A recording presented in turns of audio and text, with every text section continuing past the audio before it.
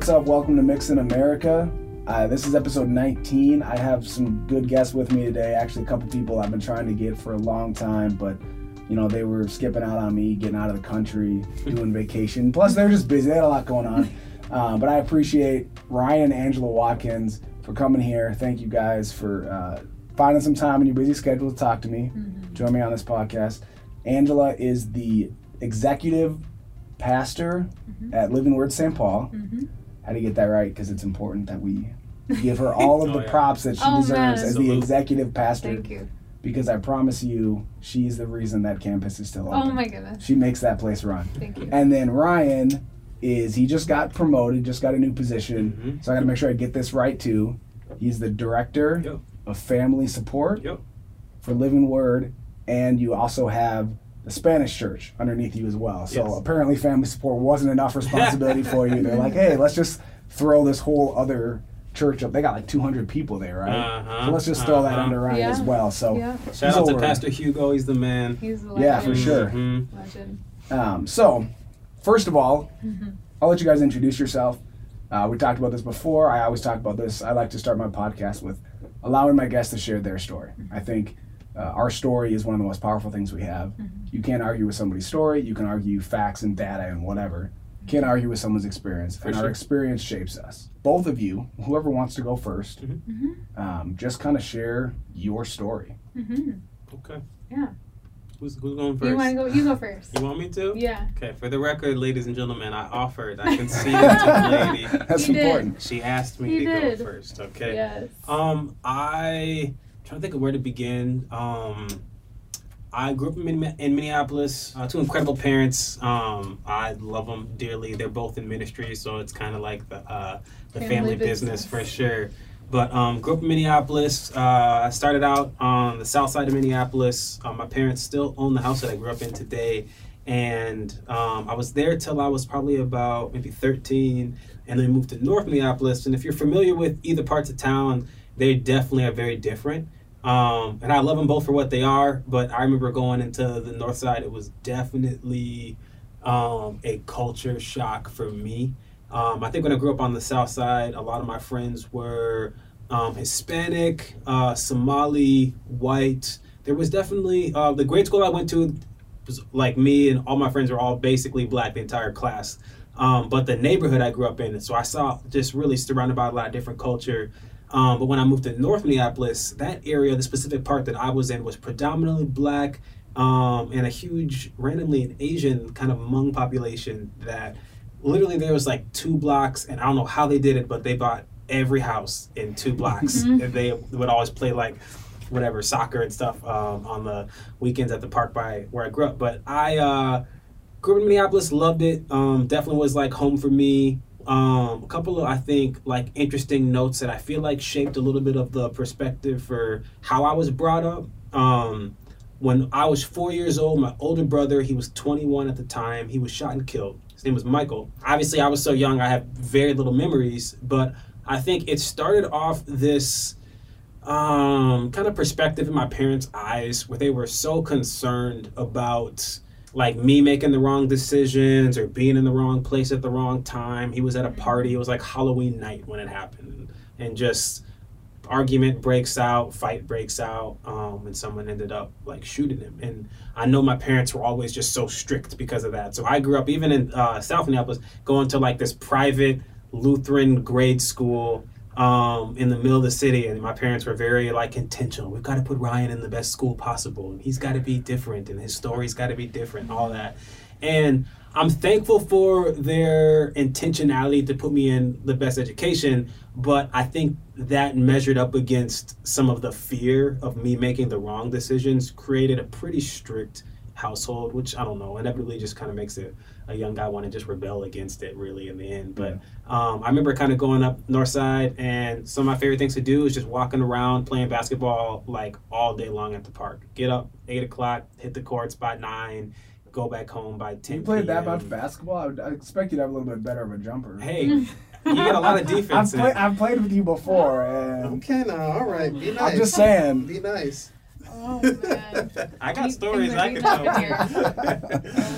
All right, sorry, we'll stay focused. Yeah, we'll stay. I don't want to talk about that time. And that's your job, is to keep us focused. Okay, well, listen, I will keep you guys focused. I don't want to talk about that charge you took on Oni that one time, Josh. I forgot about that. I did not. Oh, man. So I grew up, again, just kind of rolling around the city. North Minneapolis definitely notoriously gets a bad rap. And there's some parts of town that I think are fairly dangerous, but ultimately it's one of those things where if you are wise wherever you are, you'll be just fine. But I do remember some specific stories that kind of represented a lot of what the time was like there. I remember a buddy of mine, his name was Marley. We were walking to the park, North Commons, right across the street from North High School, and probably 14 years old, walking to the park, this guy pulls a gun out on both of us. And I knew his younger brother, this guy, and so and his younger brother was there, and so I'm thinking, I can't say we're friends, but I know this guy well enough to know he's not gonna, he doesn't hate me. I didn't do anything wrong. I think I'm probably gonna be fine. And then he pulls the slide back on the gun, and all of a sudden I'm like, oh my gosh, we're done. I look at Marley, it was my best friend. I'm like, bro, it's been a good run, and he lets us just go, and we end up playing ball, literally just wanted to scare us. I think we moved from North Minneapolis back to South Minneapolis when I was 18. I came home from a grad party for a friend and hear 18 gunshots ring out, and somebody with some automatic gun of some sort had shot up a house about a half a block away from where we lived, and my mom was like, that's it, we're done, packed up, moved back to Southside. And that was kind of my adolescent experience growing up, kind of seeing some of those scenarios and situations, but still I hate when things get this bad rap where they treat it like that's all there is, because there was some of the beautiful memories. Again, I lived at that park, basically played sports all the time, that whole kind of a thing. But I would say that would be the best way I could describe my upbringing. Having a literally private school education, parents trying to teach me to learn better, be better, all of that, measured up against being in an environment where people were fighting to survive, maybe didn't have the opportunities or the education that I had, and so their outcomes and their options are a little bit more limited. I don't know if I actually explained. Yeah. Ryan's black, Angela's white. Yes. I feel like that needs to be. Sure. I forget that people can't see us sometimes, so I just want to make sure. I mean, you probably all know Ryan and Angela anyways already, because everybody knows Ryan and Angela. Everybody loves Ryan and Angela. True.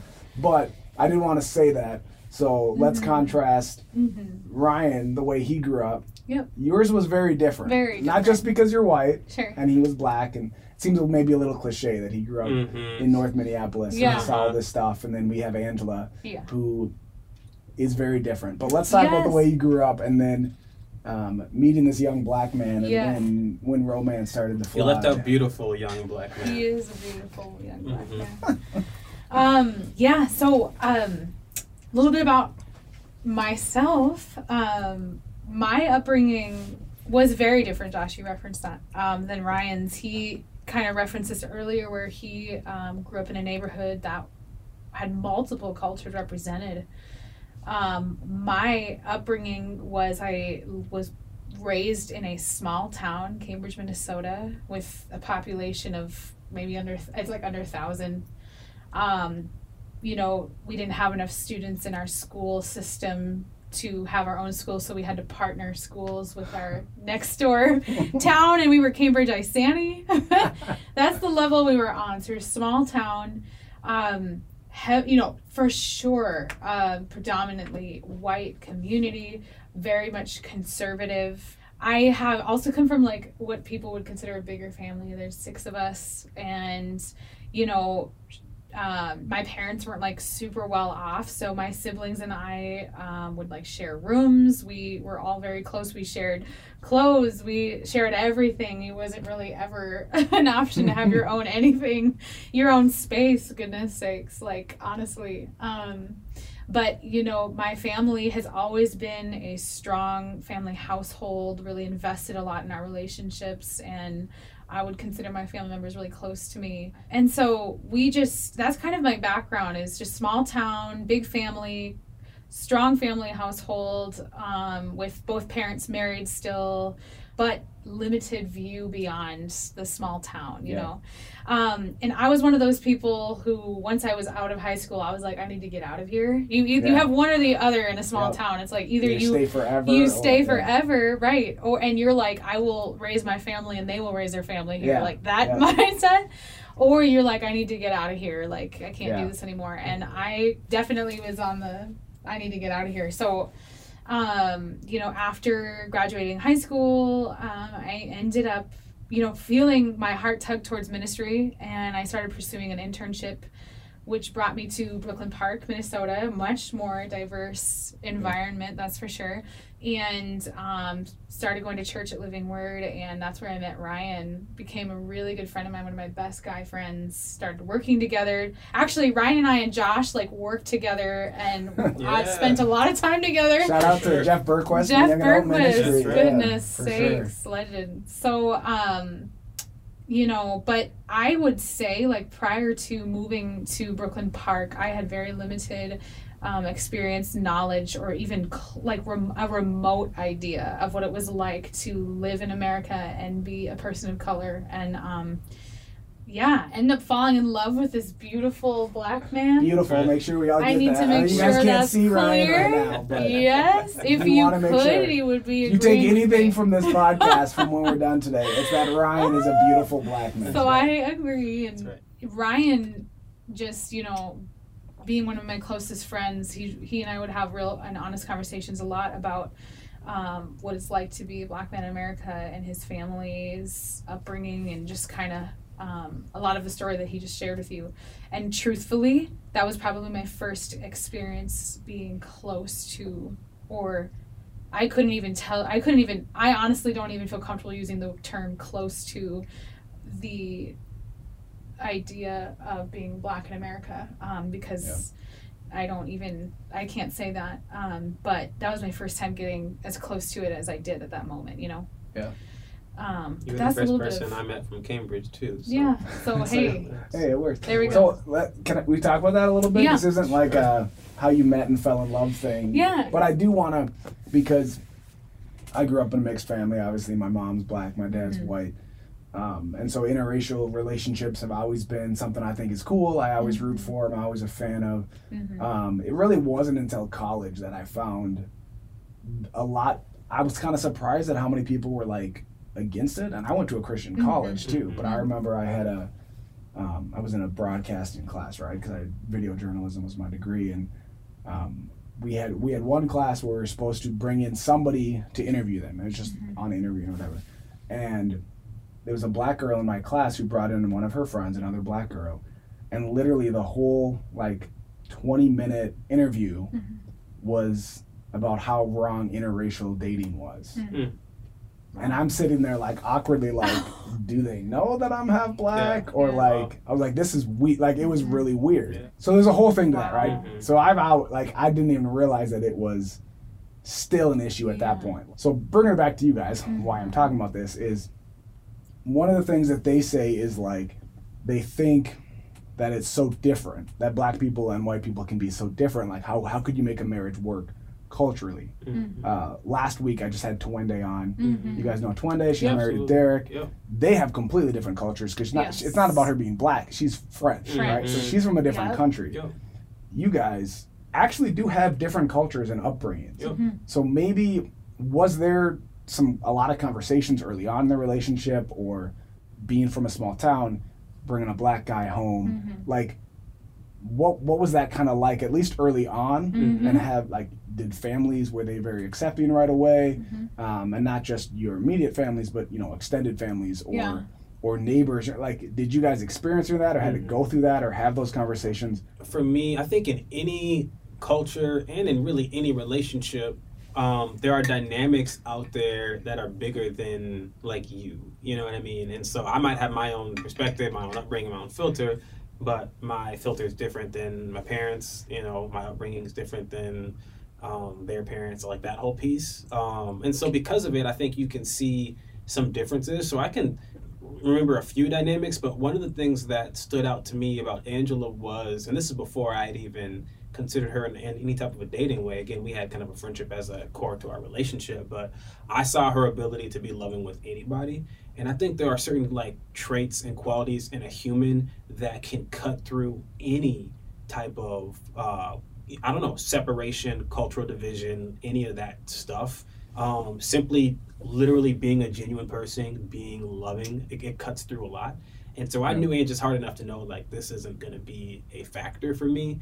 And even like an example I'll give, I had a family member just who had their own specific background. And I think, I don't know enough of the story, but I know enough to say that I think there was a little bit of a resistance to white people based off of their upbringing. Yeah. And my mom had kind of prepped me about this relationship. And so I'm thinking like, oh man, I've got to bring Ange into these dynamics. This is going to be interesting. I'm super nervous. And so I see this standoffishness from this family member of mine, and I just see Ange not even realize it's happening. Literally is oblivious to this person being kind of separate. And Ange just walks in, oh my gosh, just so happy to be here, whatever. Right? Yeah, just being her.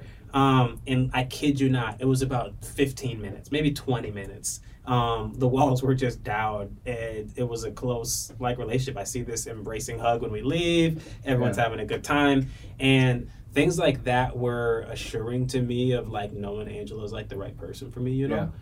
So I do think that, again, I can relate to and even speak to some of those dynamics, but it's one of those things where even though there are things outside of my control, I'm really only responsible to me. And so the best thing that I can do is be the best example of like the love that I know is real. And we've weathered any of those like storms, you know, and even with those differences, I think what's unified us is like the qualities of our heart. And I don't know anybody more loving. I don't know anyone who respects me more, who's more on my side. And that's one of those things that's deeper than skin tone. You know what I mean? Angela is the most loving person, bar none. All colors included, all people included. She is like my best friend, and she's got my back. And so we've been able to weather whatever. So I'd say, the dynamics exist, but I really don't find myself afraid of them anymore because I've seen the like fruit on the other side. Yeah.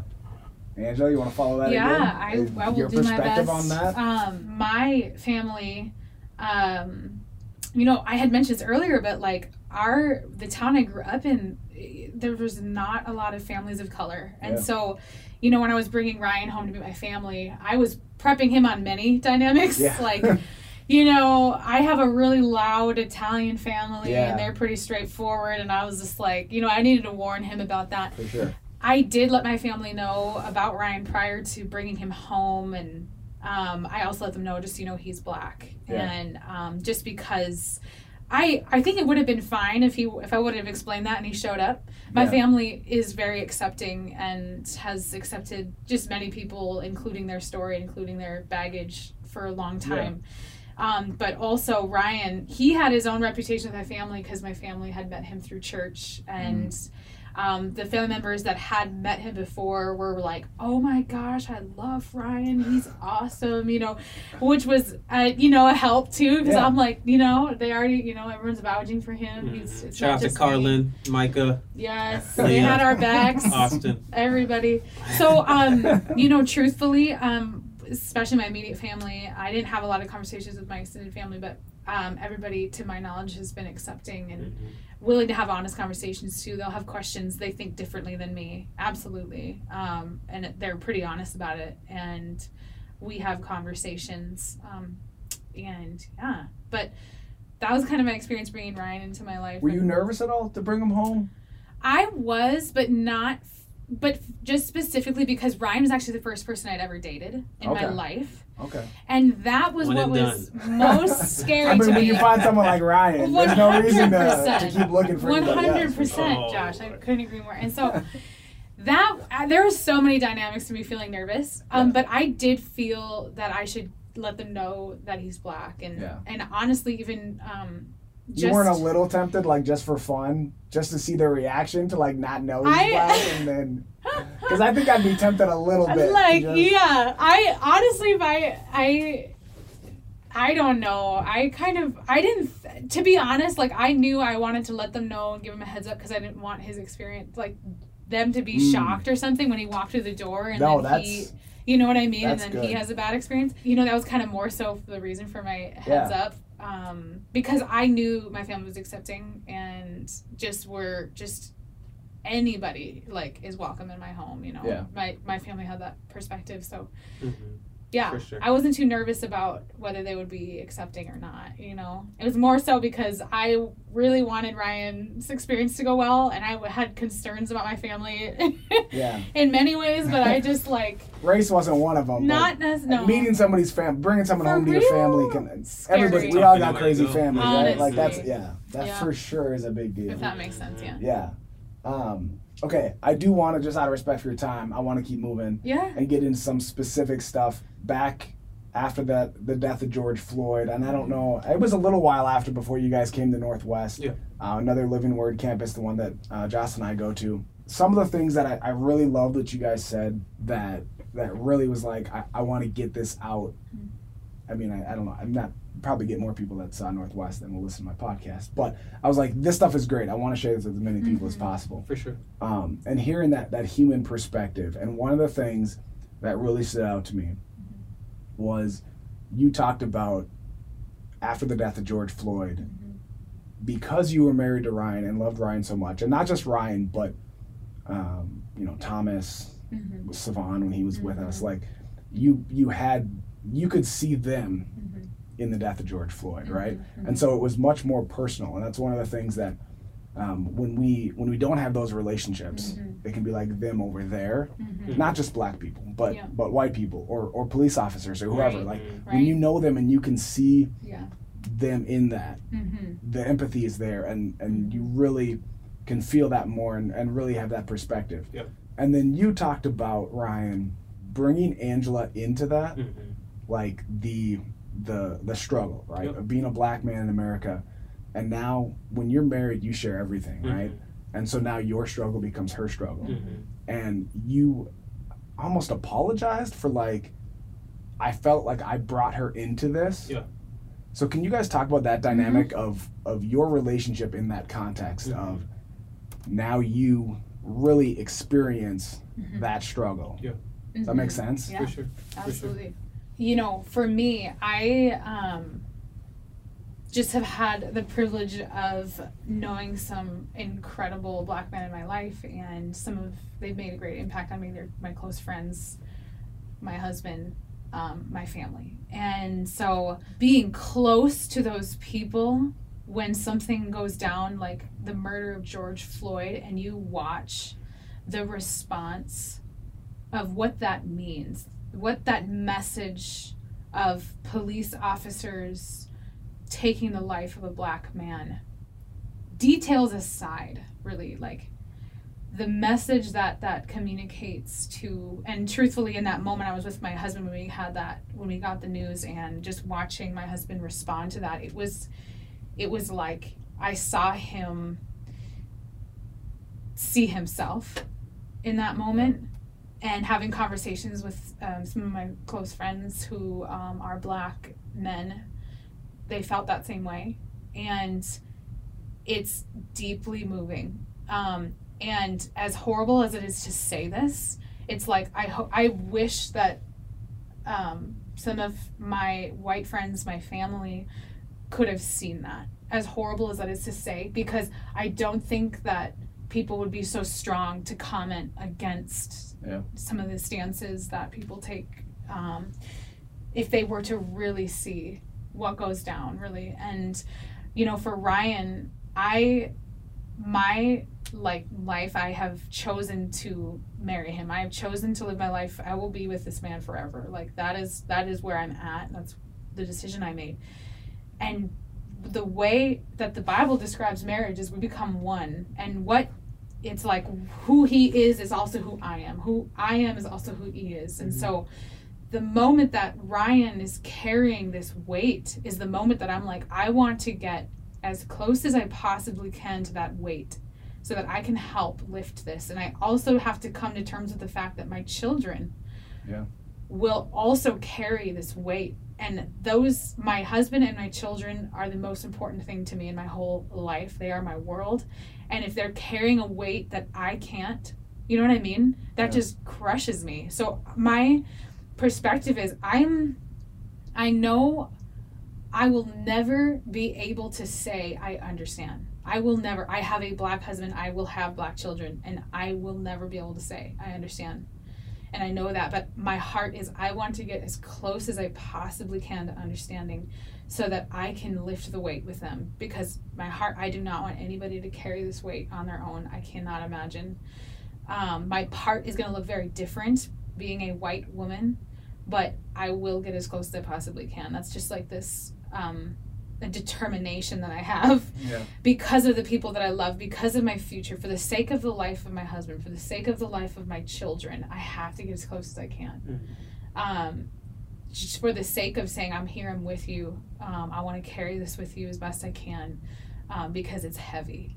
Oh my gosh, heavy stuff. So, you know what I mean? Does that answer your question? No, that was so good. I mean, now I hate the way that I worded the question, because I sounded like what you said was perfect. I mean, that's a lot of the conversations that me and Jocelyn have had.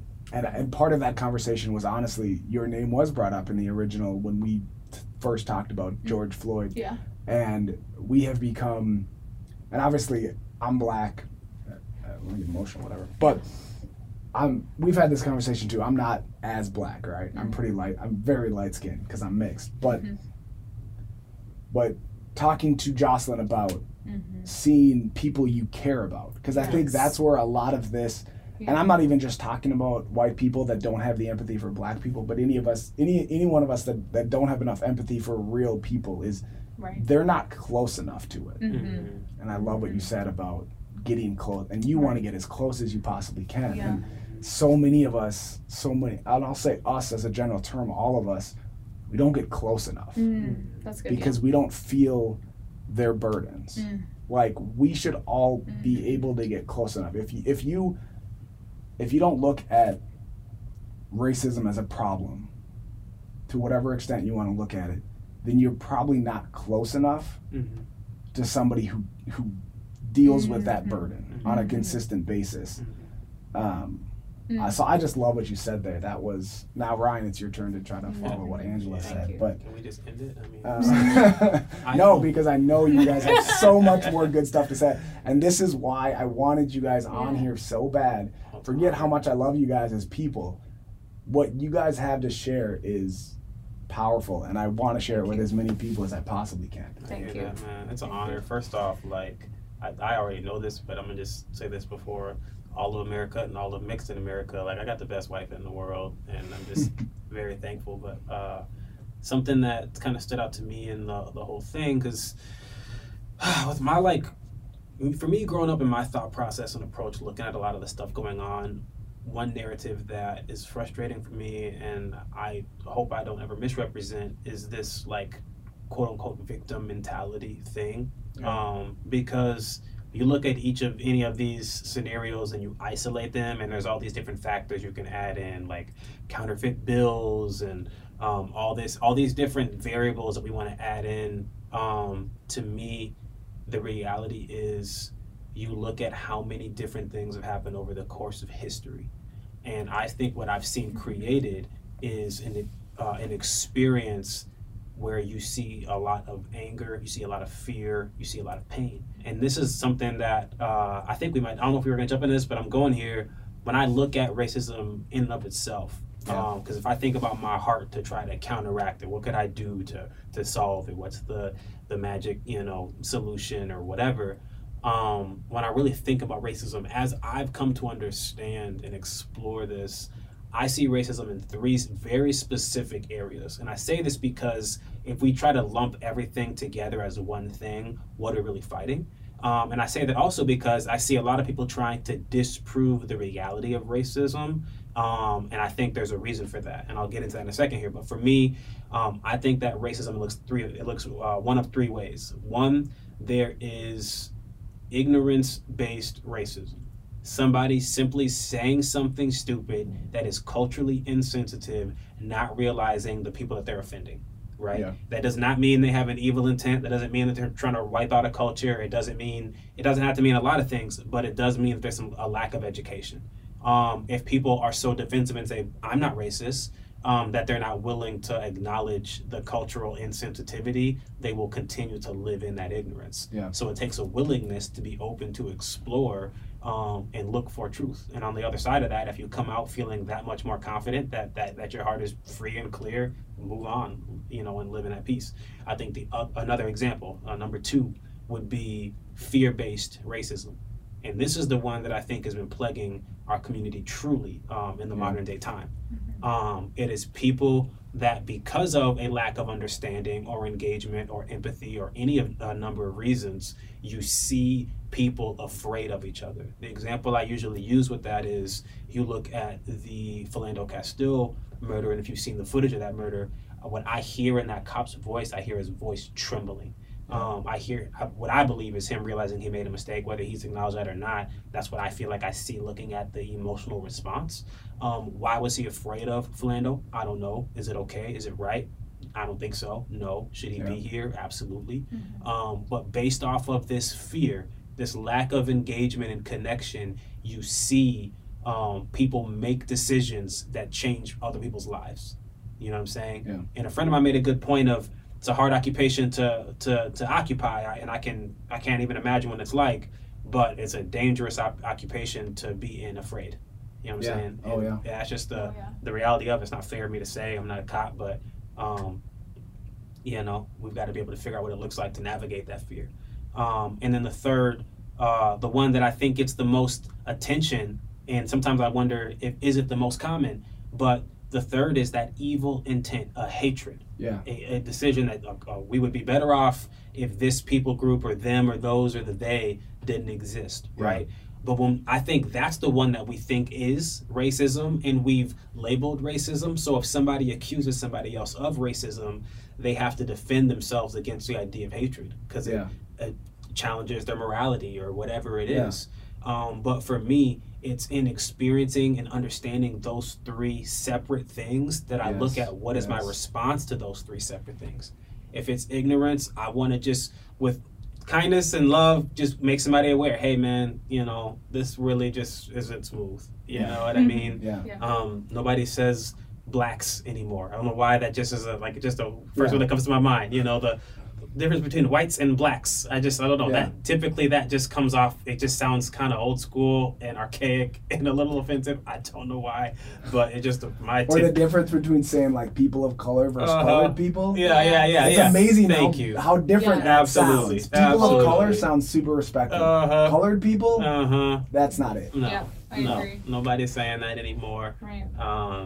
Nobody's saying Negro anymore. Yeah. You know what I mean? And it's not like, and that's culturally that's changed like 6 times between now and 19 whenever. Yeah. So who makes the rules? I don't know. But if you have a heart for empathy, you learn and you just adapt and you're willing to present and be your best self because your heart's and that's a big thing, like that ignorance one. How everybody responds to that. Yeah. The 2 people in that situation is huge because if I say something offensive and you correct me lovingly and say, hey, I know you're not racist, but that was offensive, then my response should be anything. It should not be defensive about, oh, I'm not racist. What, I got a black friend, right? Like that's the response. Your response should be, oh, I'm sorry, I didn't know.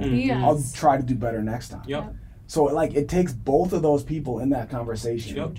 And I think that the 3 types of racism, the way you laid that out, I think is perfect. And I should have said this before. I didn't know he was going to go into this yet. I thought he was going to get to this later. So I apologize. You should have been taking notes because what he said, so go back and listen. You can rewind like how old am I, right? VHS, you can rewind. You can go back and you can listen to what he said and take notes because those 3 types of racism and getting those confused is, I think, a big problem because somebody says something offensive and I respond and if I recognize, let's say I recognize it's the ignorance and I say that, then they hear, oh, I'm not evil hatred racism. And it's like we're talking about 2 different things right now. Because you can say something offensive, you can say something racist and not be a racist, right? Because what you said, because you didn't understand. And you talk about the fear versus the hatred. When you look at the 2 police shootings that we had in our community, right? Yeah. Philando Castile Yep. and George Floyd. Yep. When you watch the videos, you do see that fear Yes. in the cop that killed Castile. Mhm. And you see, whether it's racially motivated or whatever, you see that dehumanization Yes. Yes. of George Floyd. Yes. Right. Where when he's kneeling on him, again, whether it's black or whatever, I don't know his intent. Mhm. It sure looks racially motivated to me, but I Yeah. don't know. I hear it. But you can see in his face, Yep. I'm better than you. Yep. Whether it's because I'm a cop or because I'm white or whatever it is, that dehumanization. Yep. Right. And so that's just so different from that fear base. It Yeah. is. And I think in order to treat the problem, you have to understand. Yep. Let's use COVID as the example, right? We have to, early on we were trying to figure out what is COVID. We didn't know anything about it. We didn't know how it worked. We didn't know. But once they started like, these are the symptoms of COVID, Yeah. then I can say, okay, then I might actually have it, and now how do I treat it, right? How do I get tested? How do I treat it? Yep. But when you don't know what the symptoms are, I mean, I don't know about you guys, but early on when COVID started spreading, every time I had a scratch in my throat, I was like, oh man, do I got COVID? Sure. Do I have Yep. COVID, right? Mhm. Like, you have to know those symptoms to treat the right problem. Yep. Very true. So I love what That's you good. just said there. Like, Yeah. again, And- take notes that. And speaking to that, because I think about the George Floyd murder, for example, because it's the reality is I can't prove it was racism. I don't have some premeditated letter. I don't know whatever. Yeah. But you see a dehumanization, which looks like really, I can't put any other word to it, but just an evil intent. Yeah. Something bad. You're getting a warning that something bad could happen, and a disregard for that warning. That reality causes the mind to roll and try to grasp and say, what is this then? Yeah. Why is that intention directed at this person, right? And so again, without being able to prove it, the reality is it still leaves a fear in the hearts of those who have to then live on and think this could happen Yeah. to me. That's where I get this concern of, if I'm driving down the road and I'm getting pulled over, am I putting my wife in a negative space? You know what I'm saying? There's a firearm involved with the Philando Castile shooting. I have a concealed carry permit. You know what I'm saying? That response. I'm yet to meet a black man who doesn't have some game plan of what they're going to do when they get pulled over, and have the rehearsed where your hand's going to go, how are you going to respond. And for me, if you don't have one, here's my tip to you. Get one now. It is a game of Simon Says, where you are like the most idiot person on the way. Hey, license and registration, please. Okay, sir, my wallet is in my left rear pocket. I'm going to use my left hand to reach and grab that wallet. Is that okay with you? And if he doesn't acknowledge everything that I've said, I'm not moving at all. Okay, it's okay. You can grab your wallet. All right, I'm grabbing my wallet. It's like Simon Says, and I'm expecting to lose. Like, that's the reality. You are following every instruction to the T. And that fear, that response to the different things that we've seen happen is just a natural reality.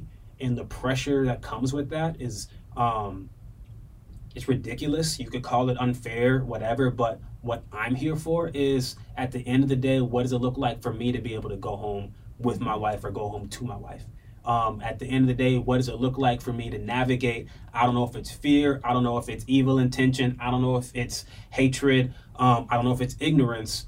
But what can I do to push through this? You know what I'm saying? Because what softened my heart is I've seen a love, specifically in the way my wife has lived, that can cut through any division that I've seen. And that inspires me to see, what does it look like for me to carry myself?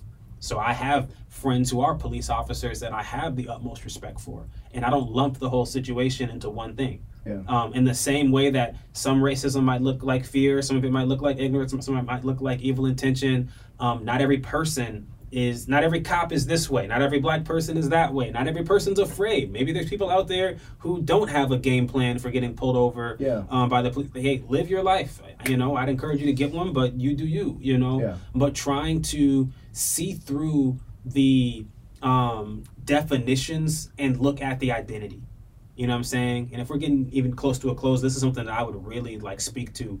Your identity is the place that you have to live out of. And for me, my reality is, regardless of what I've experienced and seen, I know my value, I know who I am, and I don't have to prove that to anybody. I don't got to play difficult with anyone. I don't got to try to hammer every nail. I don't got to prove everybody wrong. I know who I am. I know that I have value, and I have to live that out. And I think when people get back to that and find the serenity in that true identity, instead of having to prove or allowing one aspect of themselves to be their definition, I'm bigger than a black man. And that frees me from feeling like I'm a victim to anybody else's anything. I feel that I have the confidence to be able to protect myself and navigate and live this life healthy. I know I have a God who's got my back. I know I've got the mental aptitude to communicate myself well. And I also have the humility to not need to flex on everybody as well. And it's in navigating that balance that I feel I'm able to continue to move forward and help other people that are looking to do that same thing.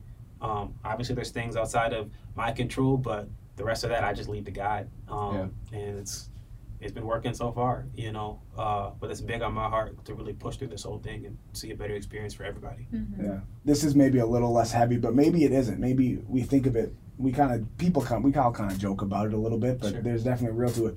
One thing that I want to talk to you specifically about is this idea of tokenism versus representation. Okay. Right? So you just got promoted to, I believe you're the only black person in the director level at Living Word. We had one before, right? Pastor Paul was director level. Nobody wants to be a token, right? Like I don't want the job just because I'm black. But then there's also but there needs to be representation. So I don't know how much you thought about this, but that idea of you shouldn't have gotten the job. I don't think you did because you're qualified and you're good at it. I know you can do this, but you shouldn't have got that job just because you were black. But the fact that you are black doesn't mean you shouldn't have got the job either. Because I do think there is value in representation. And if people don't make diversity or inclusion a priority, it's not going to happen, right? The church that we go to, our congregation isn't very diverse. The staff is even less diverse than that. And I think you probably see that at a lot of churches, corporations, where the higher up you go, the less black people you see. So it's important that we have representation up there. As shooting videos, we make sure, at least I make sure, that we do have good representation in the videos that we make. Does that mean that I have Kanisha do announcements just because she's black? No, she's really good at them. But I do love the fact that she's a black woman and that we can put her in front of as many people as possible. I'll be honest, I love that. I can say that as a half black person. Maybe other people might not like a white person saying that or whatever. So I said a lot in that, but I think you know what I'm saying. Do you have thoughts on tokenism versus representation? I do. I don't know if this is a surprise or not, but I don't see it from the standpoint of an either or. I think that this is what you're describing is one of the specific things where I think the only true balance you can find comes when you eliminate culture. And when I don't mean that by saying wipe out culture. I say that by it's hard to have that be a part of the conversation. And I know that's counterproductive to the question because you're asking about seeing these different cultures represented. But the point that I would make is with representation, because one thing I definitely not a fan of is the token understanding. But the thing with representation is, what is it that I'm looking to represent? And the representation, what I'm looking to represent, has to be deeper than culture. Because if it's anything else, in my opinion, it's not authentic. And the example that I would use for myself is, I am not looking to represent a culture. I am that culture. And so the best thing that I can do is live out who I am. Right? I do not want to live in a world that requires cultural percentages for something to be this way or that way or right or wrong. You know what I'm saying? I do think this is where you get a really deep conversation. Kicking open the can here. For me, when it comes to roles and people at the highest levels or whatever, I want the best guy to get the job. But the reality is there are also experiences that have caused certain cultures to have disadvantages. so that they don't necessarily excel at those jobs. Yeah. You know what I'm saying? So I don't want someone in the name of representation to think that they're evening the scales because they found a black person and put them in a spot. Yeah. I want someone that has a heart to see all cultures get a legitimate shake at having the best outcome and serving the world in the best way. And I want to see that. Yeah. You know what I'm saying? So that to me is the response to navigating representation versus tokenism, in my opinion. It's not about representing diversity. It's representing a heart for people. Yeah. And that heart for people has to be deeper than specific cultures. One, because we'll always leave something out. Yeah. Because the second we, in our minds, have evened out the scales for the black experience, you've got so many other people saying, what about me? Yeah. But I think a organization that desires to see people be their best selves, right? And that's why I love Living Word. I love the spot that I'm at, is I legitimately feel and see the trust that I have from the leaders that I work with and the people on the teams that I'm charged over.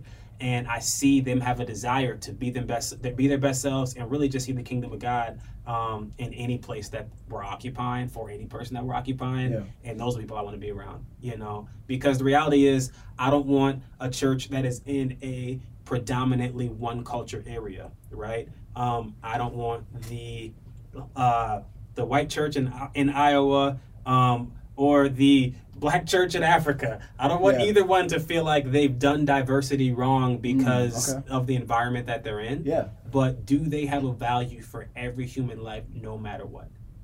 Because if they do, I want representation of that. Yeah. You know what I'm saying? Versus any example of anything else. So I kind of feel like, I don't know if I'm answering your question, but I kind of feel like I don't know if I am on board with representation or tokenism. I don't know. And it's the thing with words is everybody got their own definitions, but I think it's something deeper than that for me. Yeah, for sure. No, I appreciate your perspective on that. Again, I won't make this any longer than it needs to be, but I want your perspective on this too. Because when I think diversity, I think black and white, because that's my diversity, right? But being a woman in the church right now is not easy. And there's definitely, when you got your director position, I was super excited because to me, I did see that representation, and I thought in that director's meeting, a perspective of a black person, a person of color needed to be in there. I think, and the fact that it was you made me even more excited because I know you're not just, oh, I'm a black guy, so let me give the black perspective, but having conversations with you and appreciating your perspective. For sure. And what you bring to the table was really exciting. It was really exciting for me. So I was happy for that.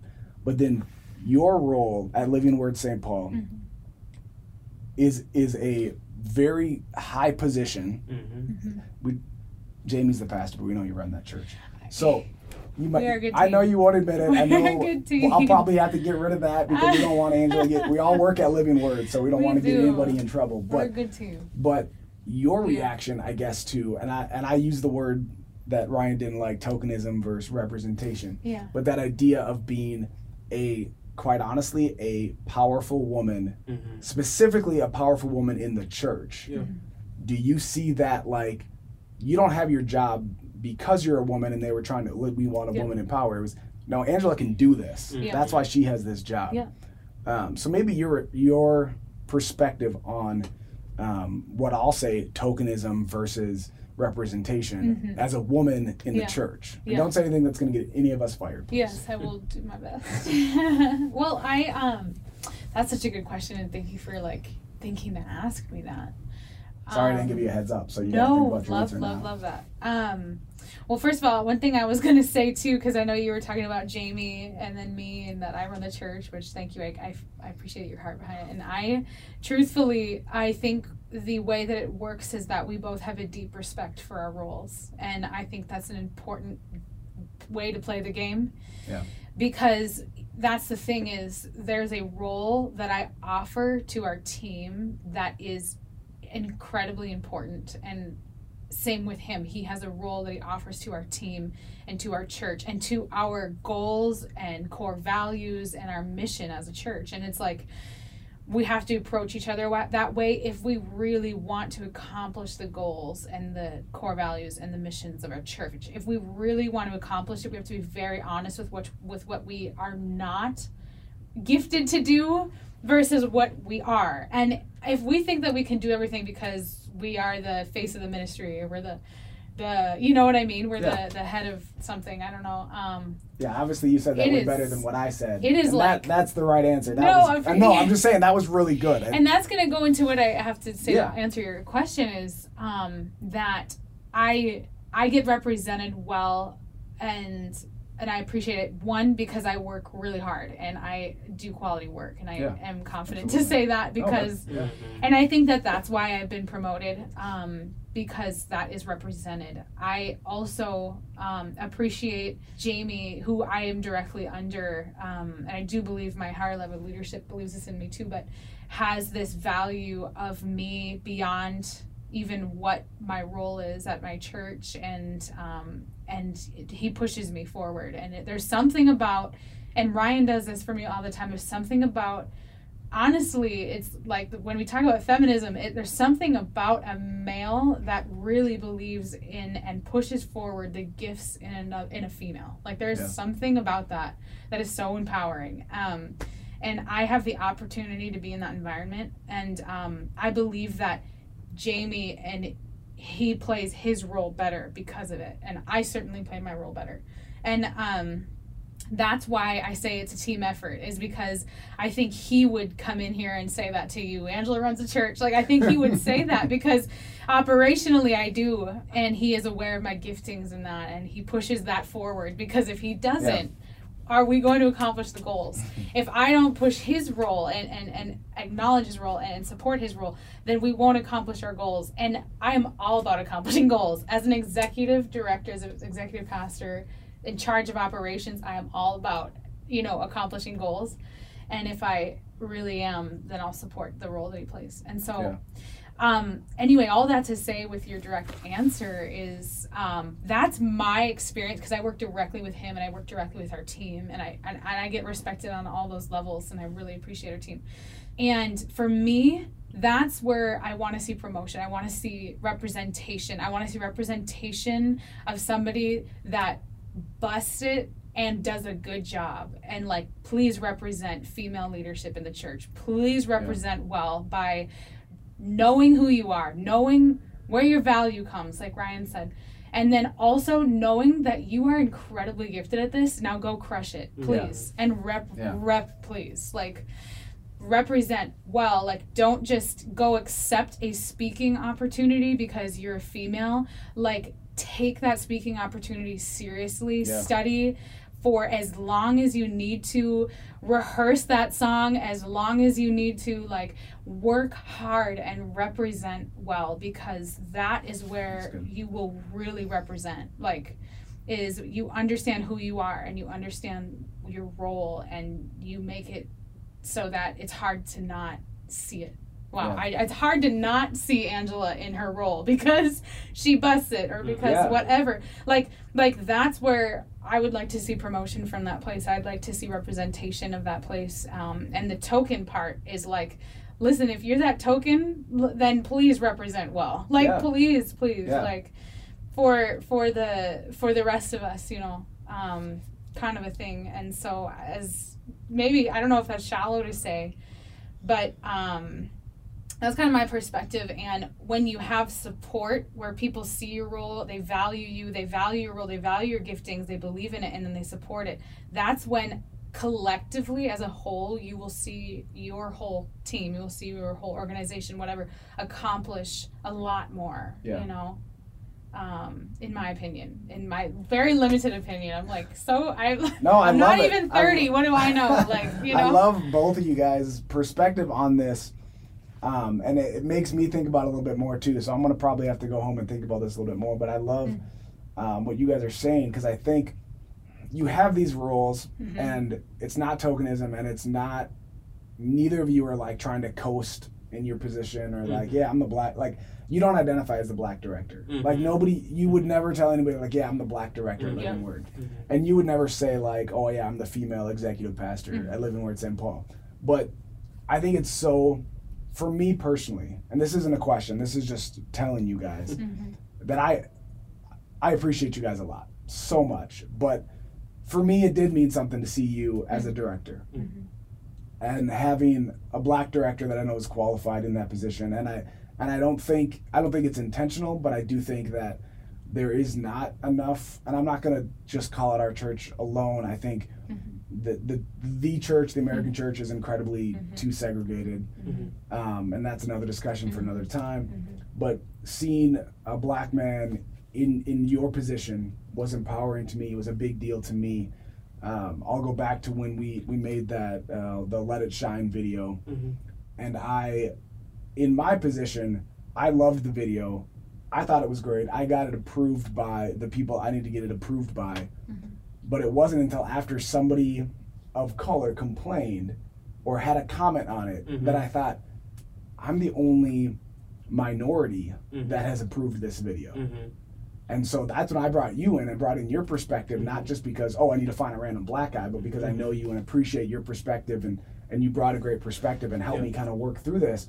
And so having you in a position where you can do more of that, I think is amazing. And then you as a woman, and not just speaking to our church, but hey, let's say it like it is. And if you guys want to, you guys don't have to say anything. So if I get fired, I'll get fired, whatever. But like, there is not enough women of power in our church.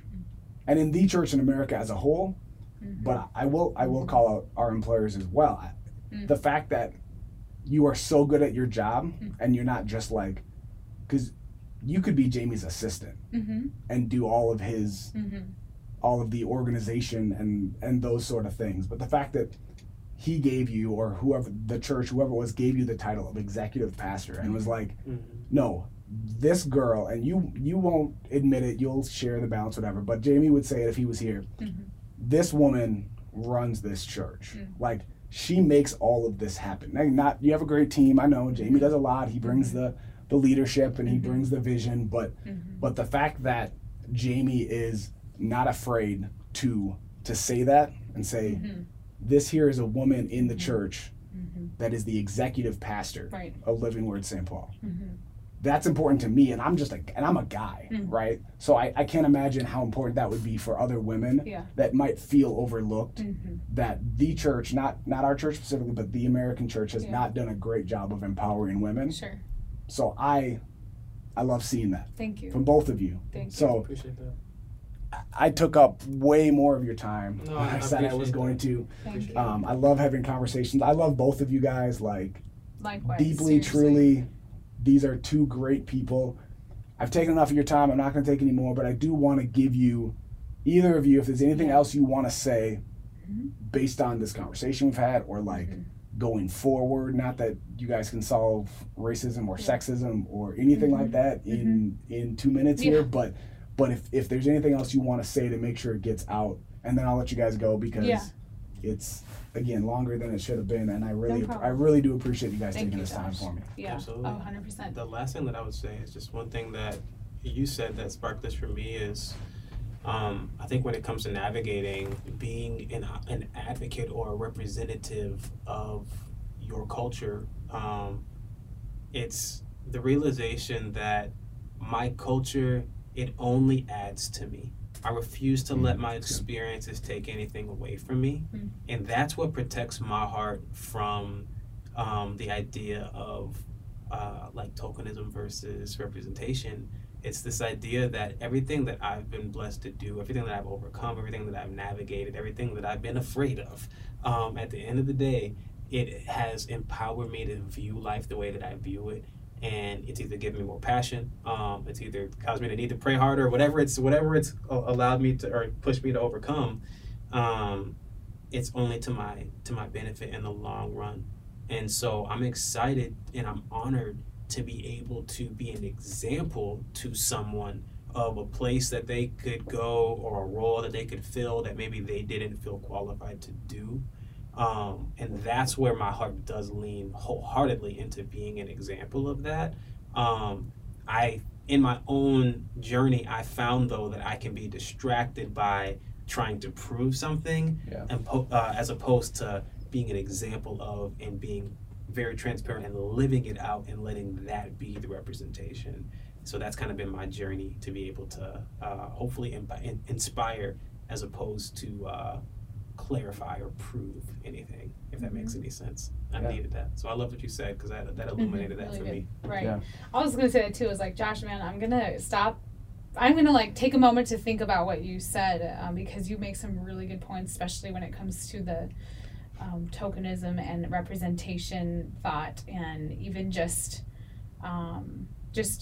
honestly what you do. I have a respect for that. I was just saying this to Josh before we recorded, but like, I will take my time to just thank you for what you're doing, because I remember having a conversation with Ryan right after George Floyd, and I was just thinking to myself, there are so many people that just have no idea what just happened and what it means, you know. And right away I was feeling my heart gravitate towards education, for myself and for and my role in education. And I do believe actually every person has a role in educating themselves and educating the people that they're responsible for in this matter. And I don't feel that ownership because I'm married to a black man. I feel that ownership because I am a human being. That's good. You know, really good. And I have been given life, and it's a gift that I have been given life, and I'm supposed to do something with it. Yeah. And so education was right away where my heart started gravitating towards. And Ryan and I find ourselves in conversations all the time, and I just remember that one of the first things that came to my mind after George Floyd was just that so many people are just not aware of what just happened, and what it means for humanity, what it means for America, what it means for the black community, all communities, and just kind of taking that responsibility. And right away I saw you take a very similar approach with this podcast, which was educating. And one thing I just deeply respect about you is that you took that approach, because this is so important. What you're doing is so important. Taking your time, you are very busy. You help a lot of people do a lot of things, accomplish their visions and whatnot. And then you took time to do this, and I just want to thank you for that. And I see you educate. I see it. I appreciate it. I respect it. And in fact, you just served something to Ryan and I that we're going to go home and talk about and think about, because you are so right. And just want to thank you for what you're doing, because I believe that's what it is. It's educating, and not with like stats and like right versus left and like, I don't even know, but with conversations with people that have experienced this. And that is the education that's real and that's needed, and I appreciate what you're doing. So thank you so much for having us on.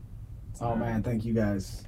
Like I said, these two people, since the very beginning, I wanted them on this podcast because of that right there, everything they just said. Fantastic. Thank you for taking the time. I know you guys are busy. I know you got a lot going on, but I always appreciate you guys taking the time. And thank you for listening. Join me next Monday for Mix in America.